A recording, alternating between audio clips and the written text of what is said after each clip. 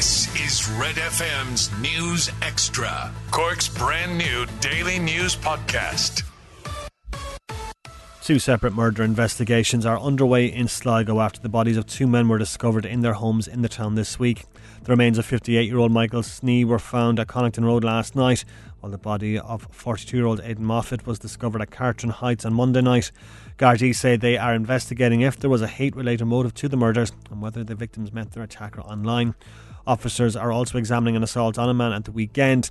Gardaí say they're keeping an open mind in the investigation. A man in his early 20s is continuing to be questioned after being arrested on suspicion of murder early this morning.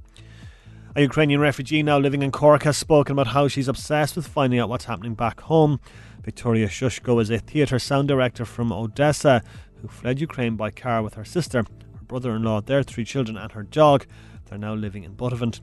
Victoria told Red FM News that with apps keeping her updated on developments, it can feel like she's still in the middle of the war. We're checking news. I have on my phone the application which sending information about alert. And even my family, my sister said, shut it down because we are getting crazy about it. Because every time they have alert, I have this on my phone. But it seems like you are there. Meanwhile, latest satellite images show that Russian troops are gathering on Ukraine's eastern border. It's believed they're preparing for deployment into areas like Donbass, which has had warnings about an increase of attacks in recent weeks. Elsewhere in Ukraine, officials claim that Russia used mobile crematoriums in occupied regions to dispose of dead civilians. It's also claimed they were used to hide the real losses of Russian troops. Plans to build over 330 homes outside Fermoy have been lodged with On Board Planola. The Irish Examiner reports that Cumnor Construction have lodged a strategic housing development application for 242 houses and 94 duplex units at Coolcarron, which is close to Cornhill. The plans include a creche and 4 areas suitable for a number of businesses. Finally, more than 58,000 tonnes of packaging waste is expected to be recycled over the Easter weekend, enough to fill the Aviva Stadium 3 times over. A study of more than 1,000 people by Repack found half will buy 6 or more Easter eggs this year, up 18% on 2021. It also found over a third of those surveyed weren't aware that both hard and soft plastics are now recyclable in Ireland. Don't forget to like and subscribe to get Red FM's News Extra daily. Starting with football, Liverpool boss Jürgen Klopp says they're hopeful they can use their home crowd to their advantage in the Champions League semi-finals tonight. They take on Benfica in the second leg of their last 8-side tonight with a 3-1 lead from the first game in Portugal. Klopp wants his side to make a statement at Anfield.